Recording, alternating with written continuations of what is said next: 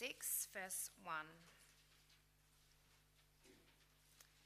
In those days, when the number of disciples was increasing, the Hellenistic Jews among them complained against the Hebraic Jews because their widows were being overlooked in the daily distribution of food. So the 12 gathered all the disciples together and said, "It would not be right for us to neglect the ministry of the word of God in order to wait on tables. Brothers and sisters, choose 7 men from among you who are known to be full of the Spirit and wisdom.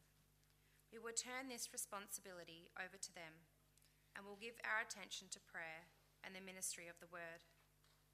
This proposal pleased the whole group. They chose Stephen, a man full of faith and of the Holy Spirit. Also Philip, Prochorus, Nicanor, Timon, Parmenas, and Nicholas from Antioch, a convert to Judaism. They presented these men to the apostles, who prayed and laid their hands on them. So the word of God spread. The number of disciples in Jerusalem increased rapidly, and a large number of priests became obedient to the faith. And then if we turn to 1 Timothy 3, verse 8 to 13.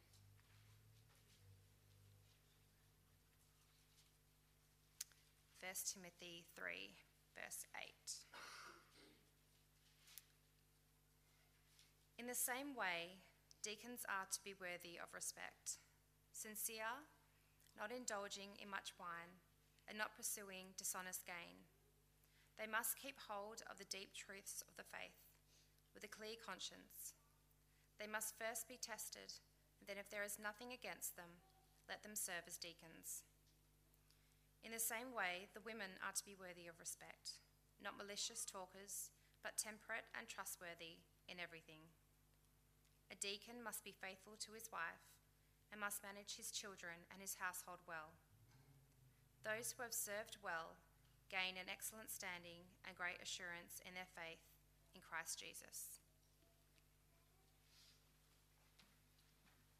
Good morning, everyone. It is great to be together, praising God with our voices, praying to Him, singing together. These are all wonderful graces that our Father God has bestowed upon us, His people. And this morning we're going to witness an incredible event where our Lord Jesus is going to be magnified in our midst because of His work that He is doing in His church here in Armidale. But before we look at the texts that were wonderfully read out for us this morning, I think we should pray. Let's pray.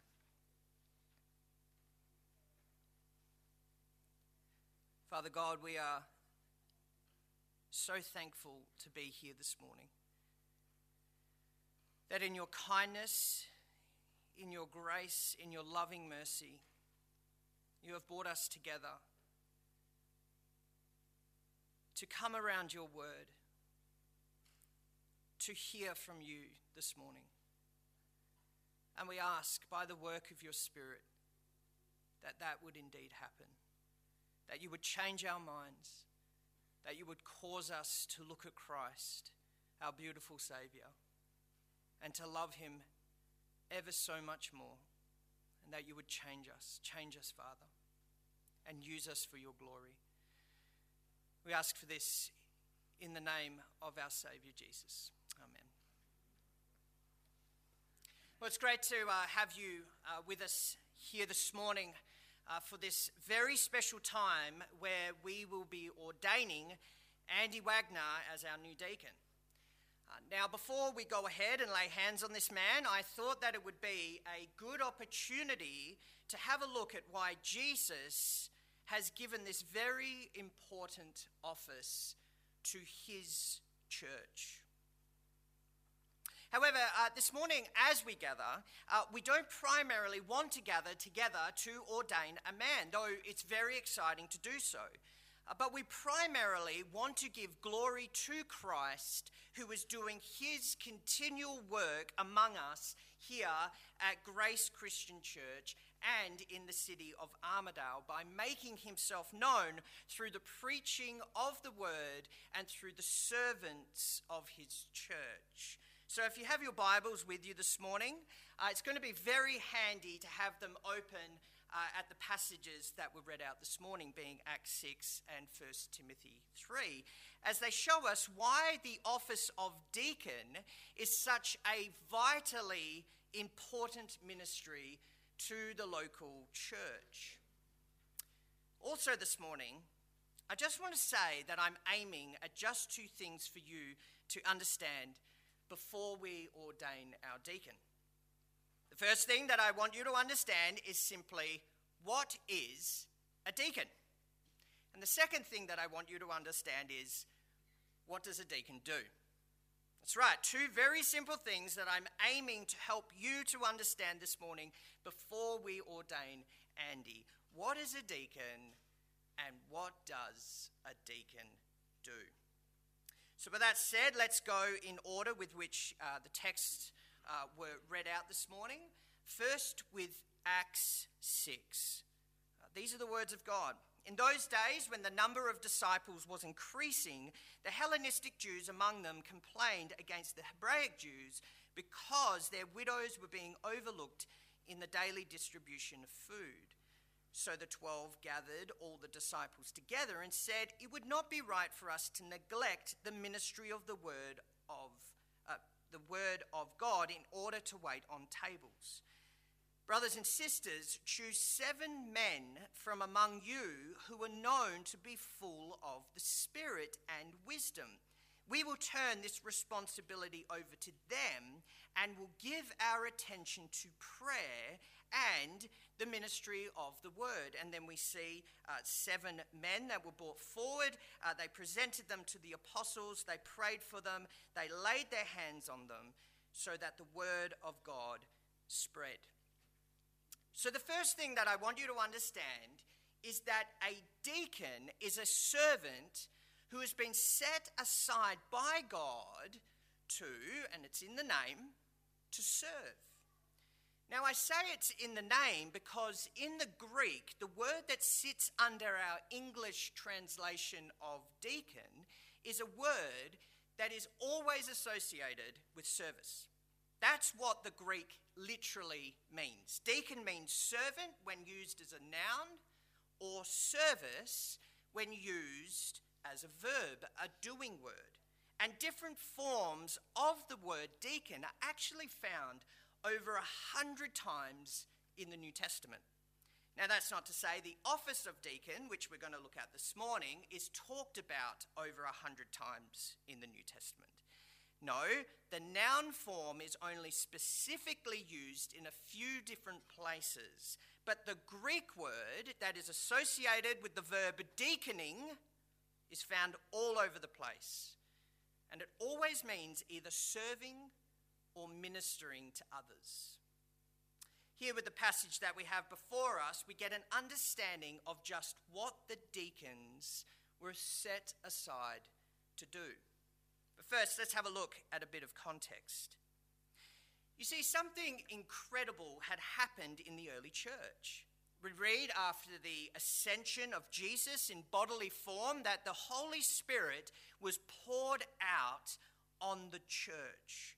Now we all know the story. Peter then delivered one of the greatest recorded sermons in the Bible, to which around 3,000 people were saved and then added to the church.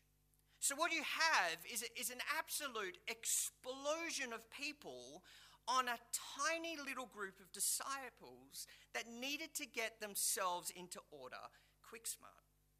Just think about it. Jesus started off his ministry as a lone rabbi in Galilee. He then collects people from little Jewish villages to follow him as his disciples. But by the time you get to the end of his earthly ministry and crucifixion, he's all but abandoned by a few people. Granted, after his resurrection, he appears to over 500 people, but then we're told in Acts 1 that those in the upper room, well, they numbered only around 120. So that growth of 3,000 in one day is insane. I mean, we've seen wonderful and beautiful growth here in the last year at Grace Christian Church. But imagine, if you will, if we went from this little flock in this room this morning to an added 3,000 in a day. We'd be needing to think about a whole bunch of things that go along with that. And it was the same here with the church in Acts. They were overjoyed that the Lord Jesus had added so many to their number, that they broke bread in their homes, they ate together with glad and sincere hearts, we're told. It was an occasion for celebration. And church, when we see the Lord adding to his people, it's always something to celebrate. But as we know, more people mean more work. It's inevitable. Now, something to note here. We don't all come from the same walks of life. And it was the same in the early church. There were some who were very wealthy and who had lots so that they could sell all that they had so as to help out financially others in the church. And others needed to be assisted because not everyone who was saved into the church was materially wealthy. And that's fine, as we know material status means nothing to God. And so there were very generous people in the congregation who knew that about their newfound brothers and sisters in the Lord, and they wanted to love them practically and make sure that they were really taken care of. But there was a problem, and that was the sheer number of people who were being daily added to the church. Now, the problem wasn't the people in and of themselves. No, that was and is and always will be the most amazing thing when we see people come to the Lord. Bring it on, we say. But the problem was that some in the church, namely the widows, were starting to be neglected because of the incredible rate of growth experienced in the church. Now, I want you to notice this. The problem of neglect in context was between two widow groups. Now, we don't have time to go into all of this morning, but the Jewish Christians were keenly aware that they served a God who deeply cares about widows and orphans. He deeply cares about them, and they must never be neglected. So it seems that the Christians who had that background in Judaism were keenly aware of making sure that those who had no husband to look after them were looked after by the church. However, the Hellenistic Jews, who were Jews that most likely didn't live in Jerusalem but in the surrounding countries, hence being Hellenistic or Greek-speaking, didn't receive the same treatment. So for whatever reason, they were being overlooked in comparison to the widows of the Hebrews. And so we might say here that there was a great need for servants of the church to raise up and meet those specific circumstances. There was growth, and that's amazing. The Lord loves to add to his church. However, the church was keenly aware that providing for people physically among them is also very important to our God. Not just for the Jewish widows, but for all widows that were among them. They knew that looking after the vulnerable, no matter how big or fast the church was growing, was extremely important to God. And so they had to do something about it. And nothing has changed. Nothing's changed. So being aware of this, the 12 gathered all the disciples to sort the problem out. Now, as we're starting to see here, the problem wasn't that the church was being neglected spiritually, but that some were starting to be neglected physically. And there was a danger here that they were becoming aware of. They were in danger of neglecting the word and prayer so that people could be physically provided for. And so instead of just continuing to focus on spiritual matters, the apostles, those who were responsible for feeding and leading the flock, looked to hold the two things together. To say it plainly, they looked at not neglecting those in need among them because they knew that God cares for those in need. However, they knew at the same time that they were not to neglect the preaching of the word and prayer. We see it right there in verses 2 through to 4 of Acts 6. In other words, those who were and are responsible for serving the church in the ministry of the word couldn't leave, nay, shouldn't leave that great responsibility in order to meet the needs of those among them physically, though in no way are physical needs ever to be neglected. I mean, that's incredible if you think about it. On the one hand, it lets you know how important the preaching of the word of God is for the people of God. But on the other hand, it tells you that people's physical needs are important as well. And so those who would be chosen for this great service are not just waiters, but very much chosen to be put in the position of supporting the elders in the ministry of the word among them. Let me explain what I mean by that. Physically helping the people of God is a very important thing to do. And the apostles knew that. But they also knew that their primary responsibility was to teach the people of God, to give themselves over to prayer and provide leadership.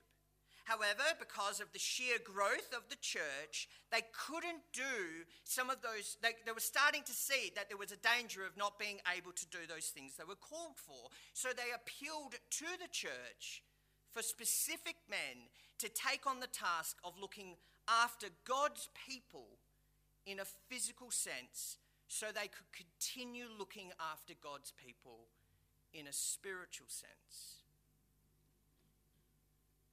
We're starting to see something here. This isn't an either-or situation. And that is so important to understand and apply to us here at Grace Christian Church. Brothers and sisters, we have to be so careful of not leaning one way or the other.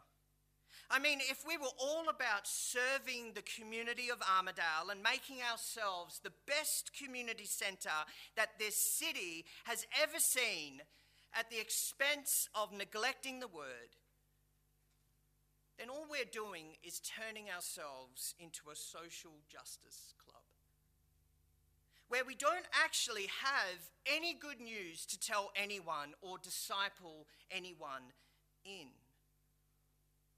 Waving people to hell whom we have fed, clothed, and watered.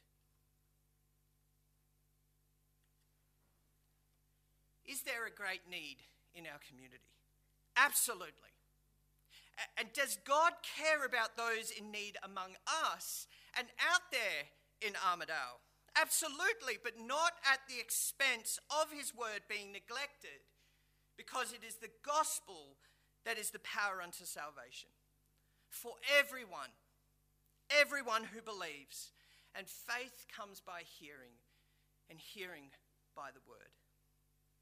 The word is preached, and it is vitally important for both the people of God and the community around us. It's vitally important.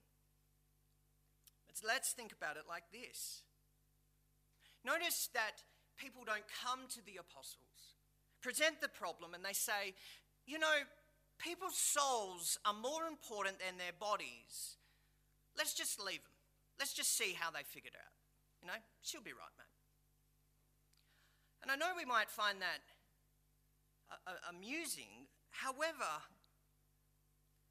there could be so strong conservative churches that do a great job of telling it like it is and knowing what they know in phenomenal ways. Their doctrine is pure. They hold fast to the truth of the gospel. Amen. They turn a deaf ear to the people around them because they turn a deaf ear to the homeless, the starving in their cities, and they're not passionate about meeting real concerns with the people around them. In this text, we see there is a danger. And the apostles beautifully bring out something here.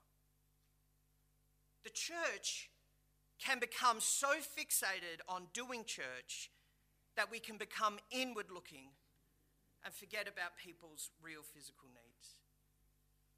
But neither one of those pictures is biblical when it comes to the church.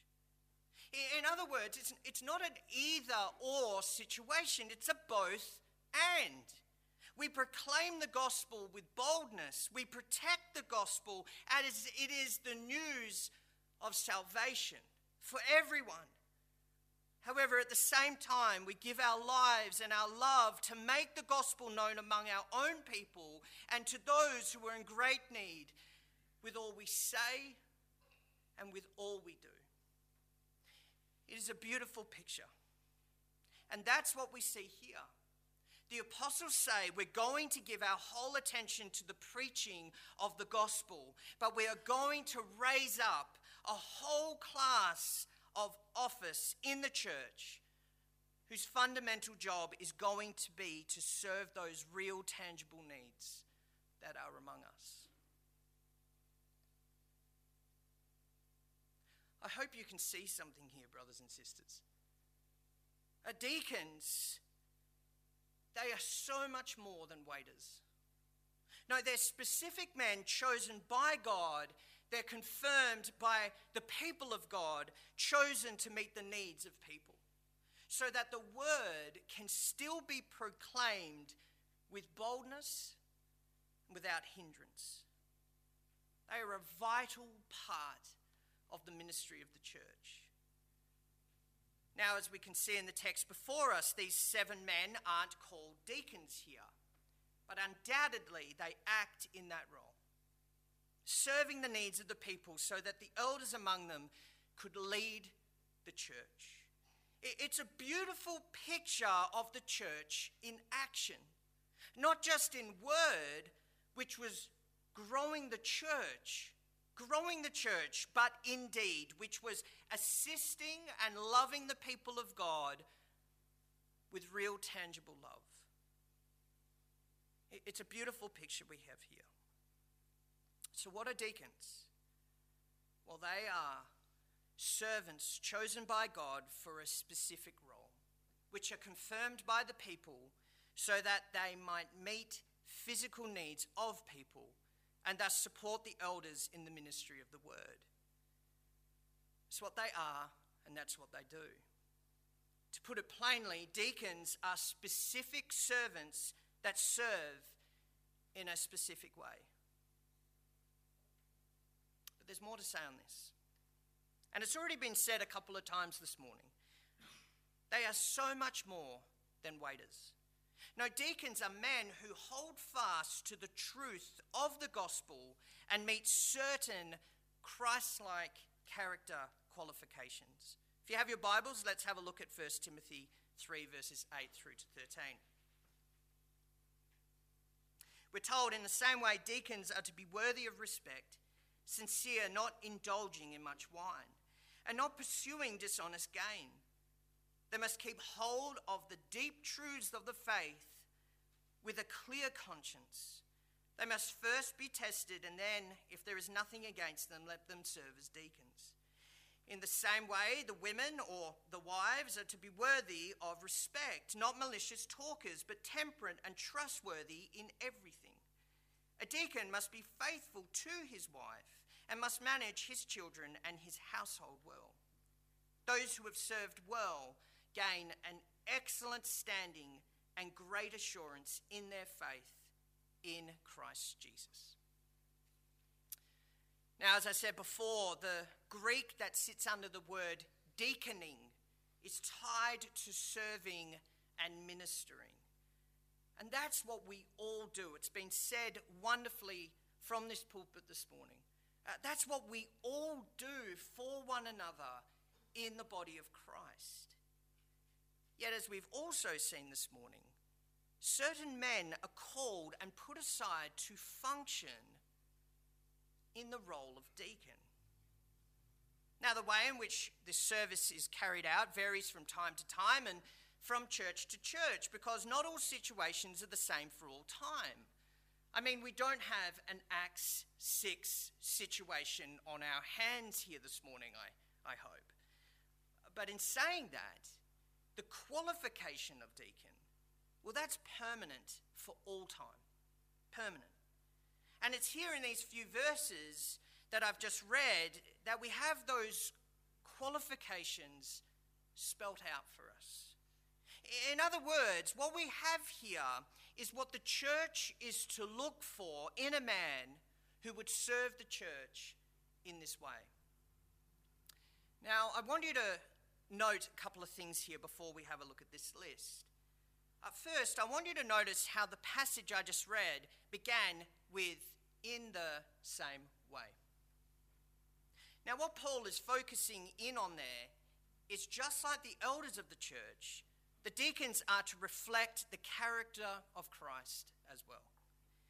In other words, like elders, deacons are to be godly, self-controlled Christian men qualified by their desire to serve and by their embrace of the gospel, of the Christian faith and their proven character. They desire to serve. That's important. But notice this, they're also characterized by a character that's being shaped by the grace of the Holy Spirit. And this is evident for the church to see. I want to say it like this. There's a list of qualifications that the deacon has kind of got to have on his CV so the church can see the grace of God working in that man's life and recognize him for that role. Second, there are differences with the elder in that the deacons are not set aside to lead or to teach. That's a role reserved for the elders of the church.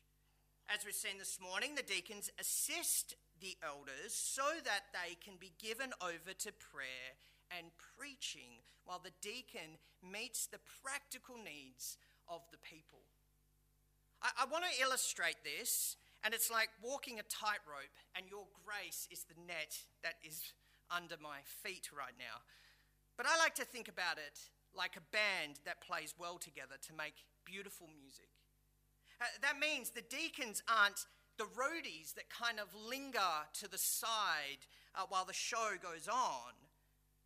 I like to think they're more like the rhythm section that serve the more frontline instruments of melody and voice, but are still instrumental to the band. To put that another way, elders and deacons work together in complementary roles. The elders lead the people with the voice, while the deacons assist the people with the hands. And I think we're meant to have a picture of two ordained officers serving the people of God in word and deed. And when working together, it creates a beautiful song for the people of God to sing along with. So with that said, let's have a quick think about a few things that we've read in these verses this morning. And I want to make some general comments for your consideration. First, the deacons need to be honourable men. That means that they are genuine, authentic men that are not given over to gossip or slander. We also want to see that they're controlled, meaning they don't flip out in anger or have a problem with addiction so as to hinder them from displaying the mercy, the grace, and the love of Christ to all those around them inside and outside the church. Second, they're to be a sacrificial giver.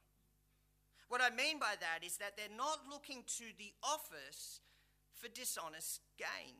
As we saw in Acts 6, the role requires that they're going to have some part in the distribution of funds and supplies. And we don't want someone in that role who's lining their own pockets. We are all called, all of us, to be generous people. God wants you and me to be generous with what we have, which means that the deacons will have a certain amount of responsibility with what you give, your sacrifices, which are given in order to help people. We want to be able to see what is given being used in the most God-honouring way. Third, they're to be devoted to the Word of God. Now, as I said before, that doesn't mean that they have to teach the Word of God, but it certainly doesn't mean that they shouldn't teach the Word of God either.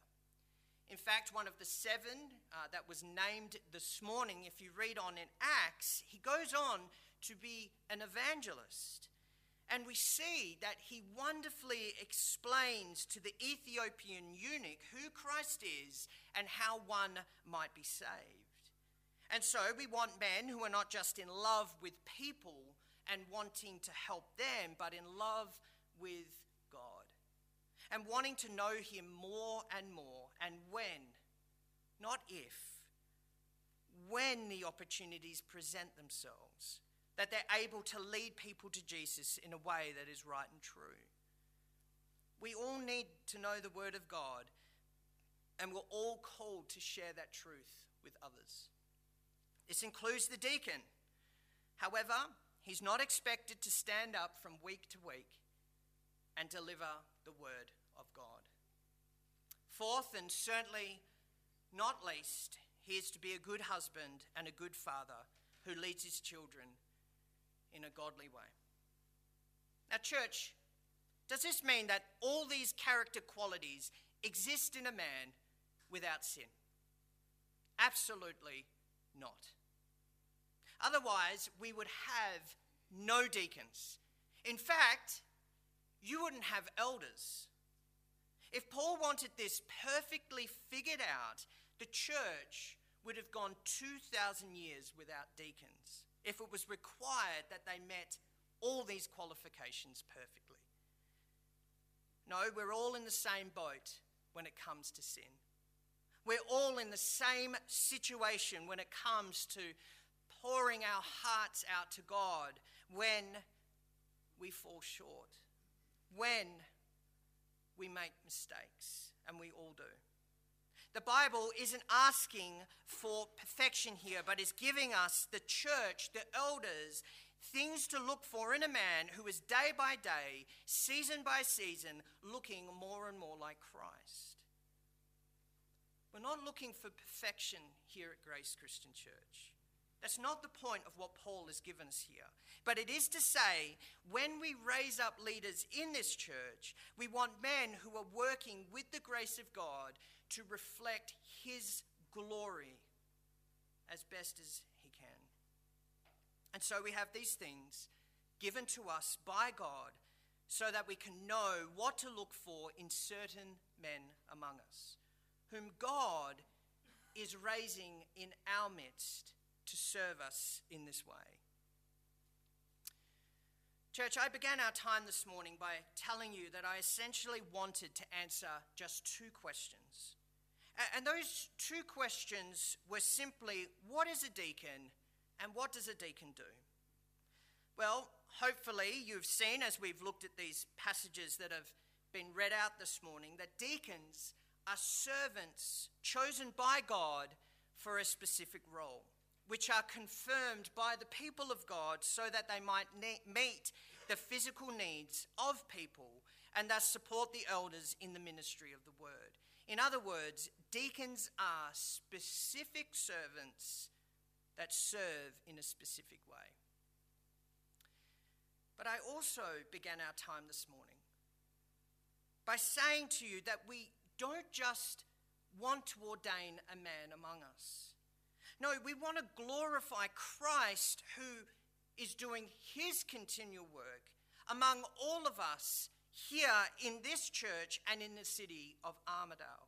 by making himself known through the preaching of the word and through all of us, his servants.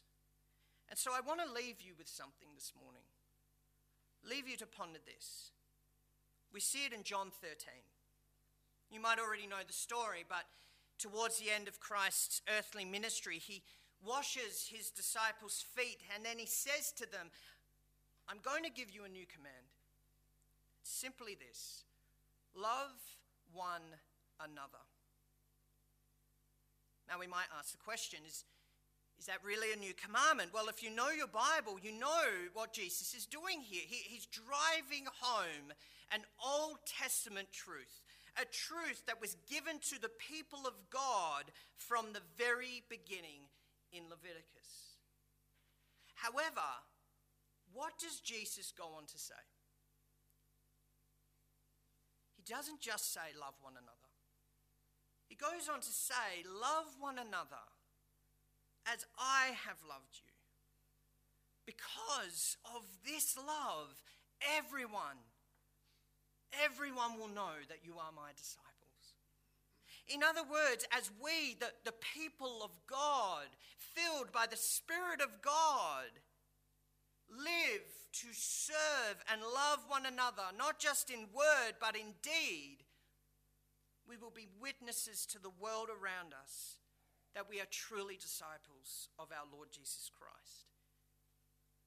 Think about this. This is a truly phenomenal grace.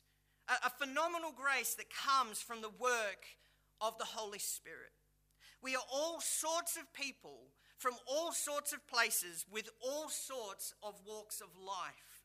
We come from different backgrounds, different economic circumstances, different experiences, different nations, different cultures, yet we all have one Father in heaven. We all have one Lord and Savior, Jesus Christ.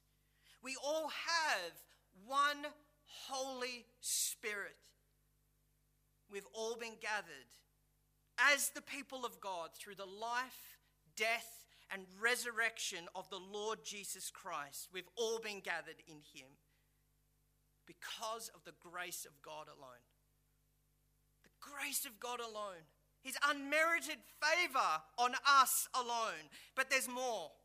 Right now, in this very place, in this very community, right where you sit this morning, there is a love that's being poured out by God's Holy Spirit that goes deeper than any physical bond. It is truly by the grace of God that any of this has come about.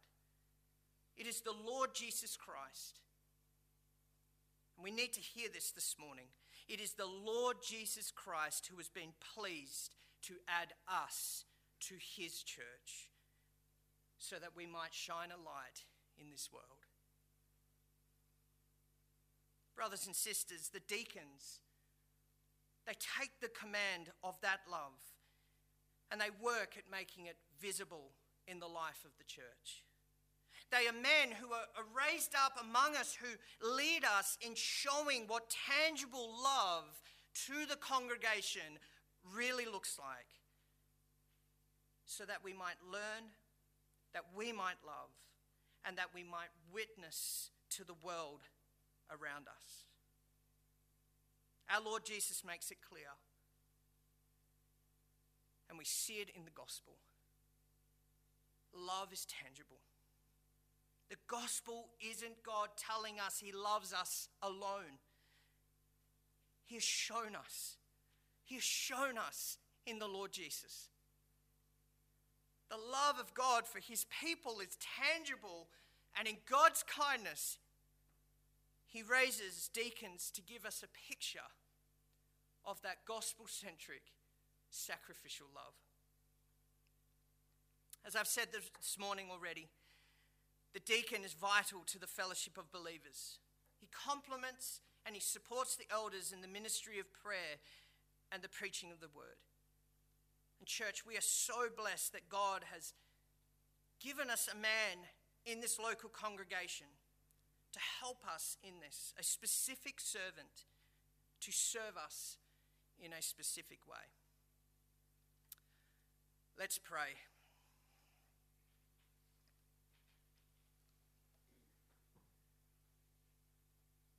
Father God, we began our time this morning by asking that you would hold the Lord Jesus Christ high among us, and so that we would look to him. And we thank you that the gospel is something, a love that is so tangible, a mark in history, a real life event that we can look to and see both your wrath on our sin and your love poured out simultaneously. Father, we thank you for the Lord Jesus. There are no words to express. There is no words to express the Lord Jesus. Father, you are a good, awesome God. We ask that you would please use this community, that we would love one another in the way that you would want us to love each other, and that we would be witnesses to this world around us. Lord, we know there are many going to hell around us. Please use this church for your glory and for the sake of Jesus. In his name we pray. Amen.